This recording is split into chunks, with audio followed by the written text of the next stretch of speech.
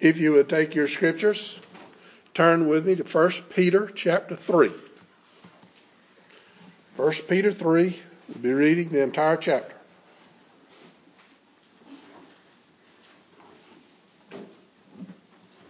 First Peter 3, would you give ear to the reading of God's word? Wives, likewise, be submissive to your own husbands, that even if some do not obey the word, they without a word may be won by the conduct of their wives, when they observe your chaste conduct accompanied by fear. Do not let your adornment be merely outward, arranging the hair, wearing gold, or putting on fine apparel. Rather, let it be the hidden person of the heart, with the incorruptible beauty of a gentle and quiet spirit, which is very precious in the sight of God.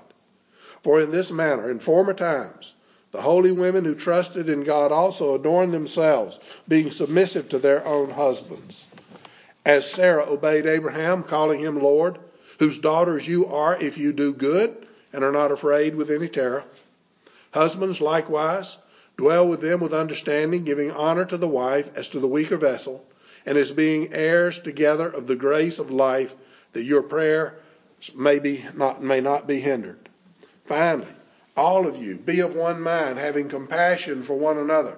Love as brothers, be tender-hearted, be courteous, not returning evil for evil or reviling for reviling, but on the contrary, blessing, knowing that you are called to this, that you may inherit a blessing. For he who would love life and see good days, let him refrain his tongue from evil and his lips from speaking deceit. Let him turn away from evil and do good. Let him seek peace and pursue it. For the eyes of the Lord are on the righteous, and his ears are open to their prayers. But the face of the Lord is against those who do evil. And who is he who will harm you if you become followers of what is good? But even if you should suffer for righteousness' sake, you're blessed. And do not be afraid of their threats, nor be troubled. But sanctify the Lord God in your hearts, and always be ready to give a defense to everyone who asks you a reason for the hope that is in you with meekness and fear, having a good conscience, that when they defame you as evildoers, those who revile your good conduct in Christ may be ashamed. For it is better, if it is the will of God, to suffer for doing good than for doing evil. For Christ also suffered once for sins, the just for the unjust, that he might bring us to God, being put to death in the flesh, but made alive in the spirit, by whom also he went and preached to the spirits in prison, who formerly were disobedient, when once the divine long-suffering waited in the days of Noah, while the ark was being prepared, in which a few, that is, 8 souls, were saved through water.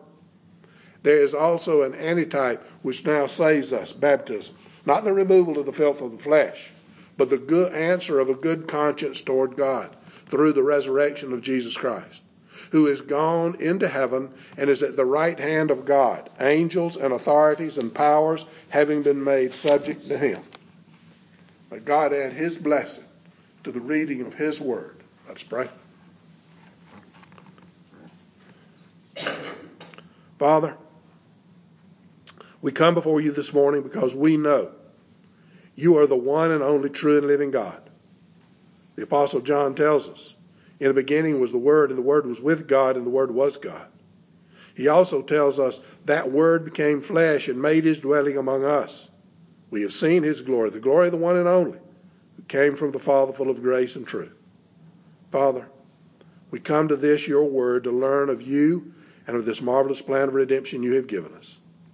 Help us to apply your truth in our hearts and lives this morning as we study your word. In Christ's name, amen. Last week, we began looking at the doctrine of suffering Peter put forward in answer to his teaching on submission. To submit to the authorities instituted by men is guaranteed to bring suffering. Men have evil natures, hard hearts. They are concerned mainly with themselves, and that makes for a hard time for those who are under their authority. In the first part of this message, we learn that even in times of suffering, there will be encouragement for those who place their trust in God, in our Lord and Savior Jesus Christ. That confidence in God will grow deeper and deeper as obedience to His Word is practiced. We also saw that assurance can be found in the midst of suffering through study of God's Word and prayer. But this was just the beginning of Peter's teaching on this doctrine of suffering. There is not one single person that lives in this world that doesn't know what it means to suffer. Suffering is a part of life on this planet. It was caused by Adam's failure in the garden. God created the perfect place for man to live and fellowship with Him. He endowed man with everything he needed to enjoy his fellowship. He gave man the opportunity to be a part of this fellowship through choice. Man was told, be obedient and enjoy a wonderful life with God in this great garden. Disobey, and you will lose fellowship with God. You will live a miserable existence until death brings you down to hell and an eternal state of suffering. You know what happened. Sin entered this world through Adam's choice, and with it came suffering, agony, and death. God loved His creation, and He was not disposed to allow all of His creation to be lost. He promised to send one who would save His people from this terrible, terrible curse of death, from this life of suffering.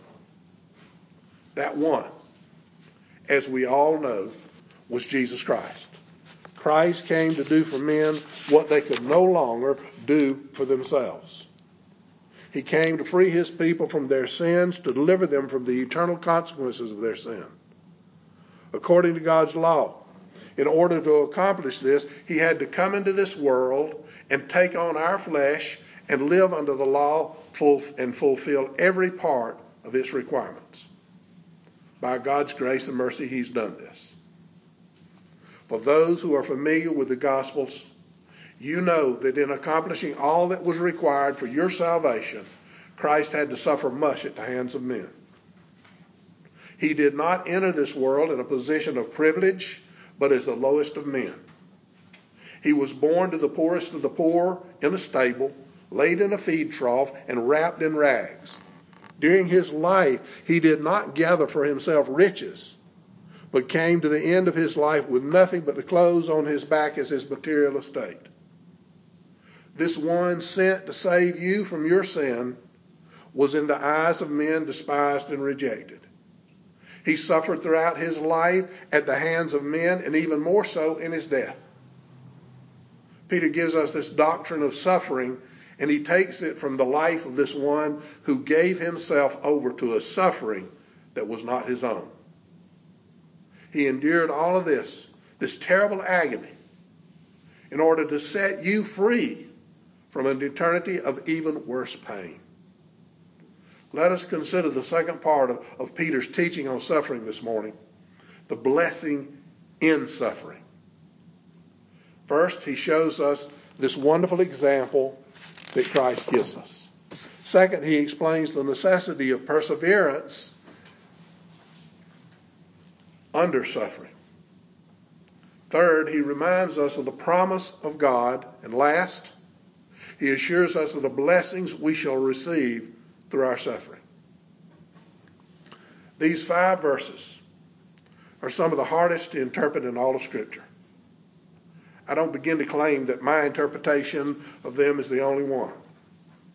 I have tried to approach this from the idea that the interpretation I follow is one that fits with the overall message that Peter gives on submission and suffering. Let's begin in verse 18.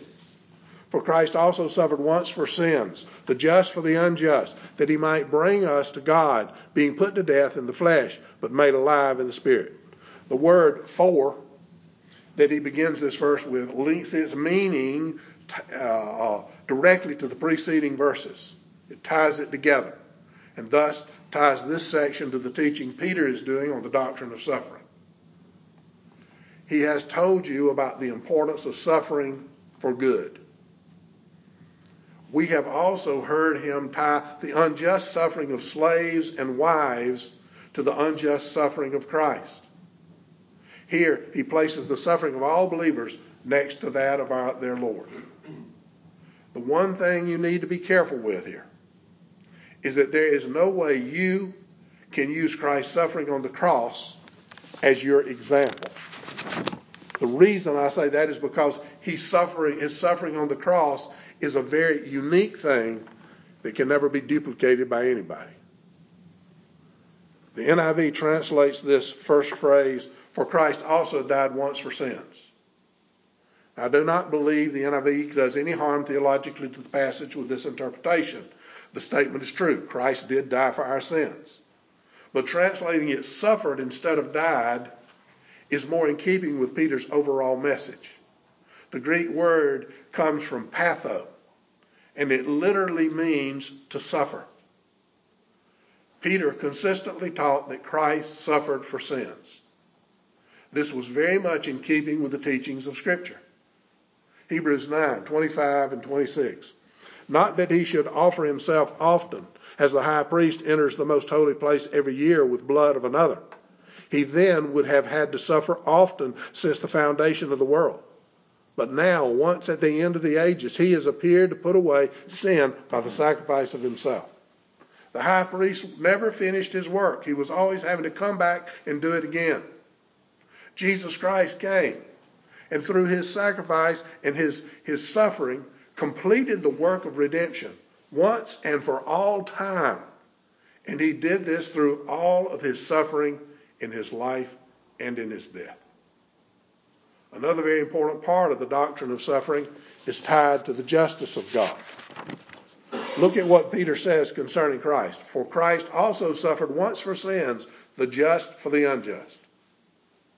Jesus Christ, who lived the perfect life, who kept the law in full, is the righteous one and the only just one.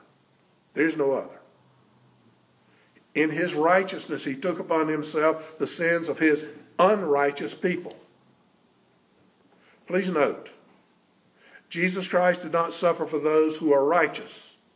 He suffered for those who are unrighteous. Remember Psalm 53, verses 2 and 3?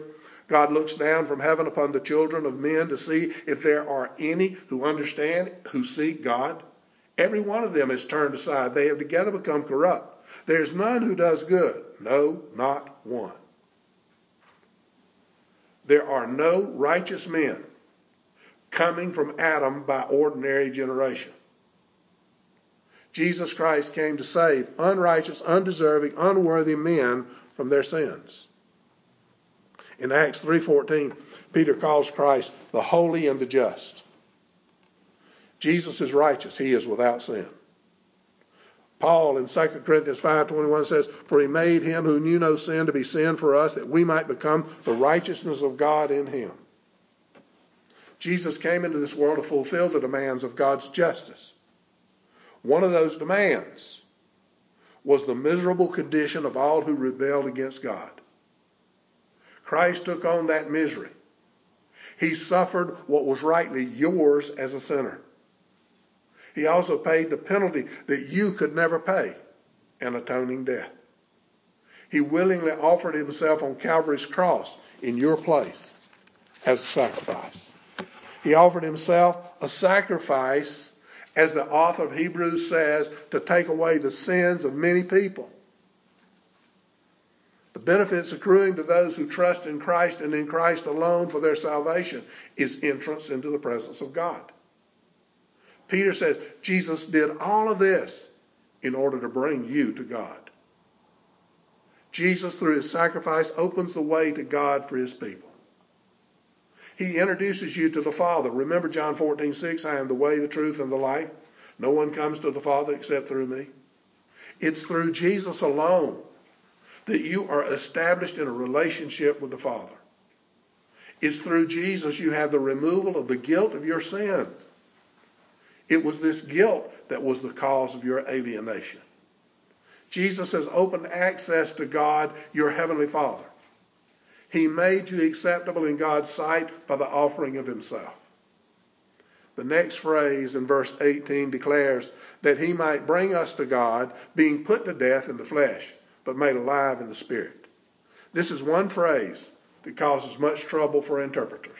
It's difficult. The trouble comes in the capitalization of the word Spirit. Some translators capitalize it, others do not.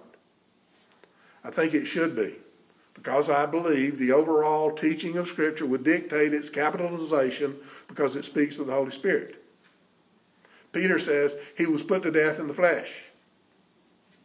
Christ came to die and through his death win the victory over sin, Satan, and death. He had to do this through a body like ours.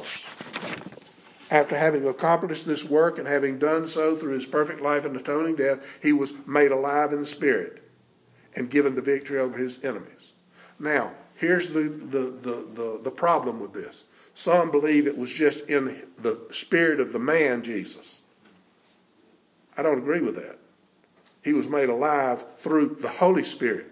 The Spirit is the one who carried that life. The fact Scripture at other places says it was the Father who raised him, and in still other places that he had the power to him in himself to overcome death, does not preclude Peter's statement from being correct. The Scriptures often refer to different members of the triune God doing the same work. It is not wrong to say the Father raised Christ, or that Christ overcame death himself, or that the Spirit raised him. It's all the work of God. In this, Peter gives the example that Jesus came into this world, that he was obedient unto the Father's will, even unto death. This is the example Peter is calling you to take hold of and use in your life. Jesus was focused not on himself, but on the needs of his people. I don't know about you, but I find that to be great comfort. He laid aside the glory he had with the Father. He did that to come into the world and suffer. Through that suffering, you have been set free from the power and guilt of your sins. Since Christ has done so much for you, follow his example. Give to others as though they were better than yourself. Offer your life. Offer it as a witness of the wonderful love given to you through Jesus Christ. Then he next speaks of the necessity required to carry out such a witness. Verses 19 through 28. By whom also he went and preached to the spirits in prison, who formerly were disobedient, when once the divine long-suffering waited in the days of Noah, while the ark was being prepared. Here again, the controversy continues. I'm not going to go through all the arguments and differing ideas put forth. I'm going to give you the interpretation I think best fits the overall teachings of Peter and Scripture. You must first determine to whom the by whom refers. What is the antecedent to the whom? I believe it's the closest noun, which is the word Spirit. Thus, this also adds weight to the capitalization argument for Spirit. This verse says that Christ went to those who came before his incarnation, and he ministered the message of salvation to them through the Holy Spirit.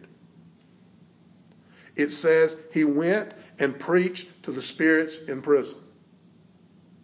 The word prison refers to the law's power over those who lived under it. Galatians 3:23. But before faith came, we were kept under guard by the law, kept for the faith which would afterwards be revealed. Now, according to John Calvin's commentary on this passage, it would appear Peter is saying those who lived under the law had limited knowledge of the gospel from the law. So the gospel was enhanced in them by the Holy Spirit. They had the basic knowledge that one was coming, and they trusted in him and in him alone. The Holy Spirit preached the gospel to them in order to enhance their faith and give them a glimpse of Christ's completed work. The next phrase in verse 20 is the really hard one to understand. Who formerly were disobedient, when once the divine long-suffering waited in the days of Noah while the ark was being prepared. Again, John Calvin translates this, who disobeyed long ago, to say, who formerly were disobedient. Now to us that might sound a little bit simple, but there's an idea behind it. The idea behind his translation is that these people who were saved were held in prison, the prison of the law, and they were a very small minority. It was a time when the world was ruled by the unregenerate, when everyone did what was right in his own eyes. His point is, those called in this time had to rely on the power of God alone to carry them through. It required great perseverance to endure. They were completely governed by unbelievers, and yet were under the same duty Peter had laid down on submission to all authorities. He uses Noah as an example and points out that from the whole world of that day, only 8 souls were saved. Let me quote John Calvin on this again. The sum of what is said is this, that the world has always been full of unbelievers, but that the godly ought not to be terrified by their vast number. For though Noah was surrounded on every side by the ungodly and had very few as his friends, he was not yet drawn aside from the right course of his faith. In other words, Noah persevered. Peter's point in this is to build up your perseverance and faith and your trust in God. Don't look at the circumstances of life. They will deceive you. Don't be concerned with the current events, for they can mislead. Focus your attention on being what God has called you to be. Don't be concerned with the things of this world today. Be obedient. Obedient to every authority placed over you, and accept the challenge of being a witness to everyone around you. You must consider them better than yourself. You must go out ministering to them with every fiber of your life. You must be willing to give away even your most precious possession, your life. You do this to show them the glory of God and the love of Jesus Christ. This is the example Peter says Christ is given and you should follow, and he makes clear this will require perseverance. There's a promise that accompanies this necessity of perseverance. Peter says, in which a few, that is 8 souls, were saved through water. There is also an antitype which now saves us, baptism, not the removal of the filth of the flesh, but the answer of a good conscience toward God. He relates the history of this event. Noah, who lived among the disobedient, persevered. He built an ark, and he and his family were saved by it. In this history, we see a picture of ourselves. Noah was saved by water, and we're saved by the baptism of water. In other words, Noah went through something similar to our baptism. What was it? Peter goes on to say, not the removal of the filth of the flesh, but the answer of a good conscience toward God. Peter has just spoken to us in verse 15 about a commitment we should make to following God's will. Noah followed God's will, built the ark, and preached righteousness as he built it. In this, we see the Holy Spirit ministering to Noah and preaching righteousness through him to a disobedient people. We also see Noah submitting to God's direction and building the ark. In listening to God, he found salvation from the wrath and punishment of his sin. You as a believer in Jesus Christ are called to listen to God. You're called to follow his will. One of the first commands is to be followed is to submit to baptism. Peter knows you're not saved by the physical act of baptism, but by the commitment of your heart to Jesus Christ. That's what baptism represents. It represents your committing yourself to God. Note what he says in verse 21. He says the flood is an antitype or a corresponding action or a representative counterpart to baptism. He says this is the same thing Peter said in verse 15 about setting Christ apart in your heart. What did Noah do? When God called him, he built the ark. Took him hundreds of years to build that ark. What was he doing over that time? Preaching righteousness. The ark saved them from the flood, and it acted as a reminder of our need to make our commitment to Christ, to submit ourselves to Him. Herein is the promise of God that comes to those who submit themselves to all authorities, committing their lives to follow God's word, to seeing others as better than themselves, and persevering in their suffering. It is the promise that God will save all who trust in Jesus Christ and Him alone for their salvation. He will clean their hearts and make them acceptable in His sight. Baptism represents your dying to self and being raised to life in Christ. It was the same thing with Noah and his family. They were saved from an evil and wicked society and given the opportunity to build a better society. Peter affirms this in the next section, verses 21b through 22. Through the resurrection of Jesus Christ, who is gone into heaven and is at the right hand of God, angels and authorities and powers having been made subject to Him. There's nothing, absolutely nothing in Scripture more basic to the Christian faith than the doctrine of Christ's resurrection. Peter led off this epistle with a discussion of the resurrection. Paul wrote in 1 Corinthians 15:4, "And if Christ is not risen, then our preaching is empty." And you could say without fear of contradiction that without Christ's resurrection, your baptism would be worthless. It is upon His resurrection that our whole theological system of understanding is built. It is upon His resurrection that Peter builds his whole discourse on submission and suffering. Because of His resurrection, Christ is at the right hand of the Father. He came to that place through His suffering on your behalf in this world. His suffering has given to all who believe in Him a worth they could never have attained by their own efforts. He suffered as the righteous one for the unrighteous. He took your sins.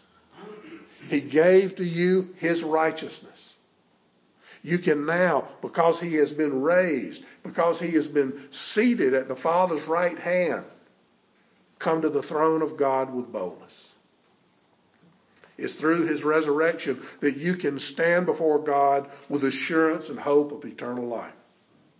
It's because He was raised that you can have faith to persevere in this evil world, even when surrounded by those who are unregenerate. Peter adds this one last thing. He says, angels and authorities and powers having been made subject to Him. He makes it abundantly clear that this Jesus Christ, this Christ who has been raised and upon whom you as a believer are to place all of your hope, is indeed one who is capable of bringing you to this eternal hope. Jesus says of Himself in Matthew 28:18, He has been given all authority and power in heaven and on earth. Jesus declared this to His disciples as He was giving the Great Commission to the church, and Peter has not forgotten.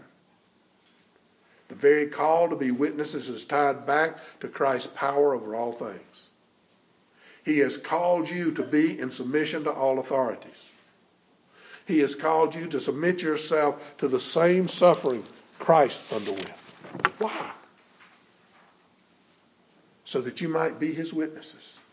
It's that simple. Suffering does not come to the believer because God is displeased with him. It comes because God knows without it there will be a loss of focus on the one who's rescued him, which will cause a return to his own ways. Suffering is very much a part of the assurance that comes through Jesus Christ and the work He did on behalf of His people. It's very important that you understand this doctrine of suffering. It's not something God does simply to make you feel bad or to punish you. However, you do need to remember God does punish His children when they sin, but that's a different doctrine. The doctrine we are concerned with touches all men who call themselves believers. To become a Christian does not mean to be delivered instantly and forever from suffering. In fact, it means pretty much the opposite. To become a Christian brings you into much suffering. It is the suffering Jesus Christ endured as he walked this earth. It's caused by the evil that fills the hearts of those who are unregenerate. Noah struggled against it, as did all the other saints who've gone before him. Christ gave us a very good example to following and dealing with this suffering. God uses it in the believer's life to show him the absolute necessity of perseverance and to ground his promise of an eternity without suffering. He also assures all who will place their trust in Christ alone as they suffer, there is a blessing coming. We need to keep that ever before us. If we're following God's will and we're suffering because of it, there is a blessing coming. There will always be a blessing for obedience. I would, as Christ did, call each of you to open your hearts and hear this message. Come to Jesus Christ. If you will come and take his yoke, you will find it is much easier than the yoke that requires you to work to earn your salvation. Jesus said his yoke was easy. Why is it easy? Because he does all the work. Yes, you will suffer, but you will suffer even worse and for far longer if you persist in trying to save yourself. The suffering you must endure as a believer is nothing compared to an eternity in hell. Please hear this message. Jesus Christ has come into this world to live the perfect life, to die the atoning death, and to win the resurrection victory on behalf of his people. On behalf of all who would hear and understand this gospel message.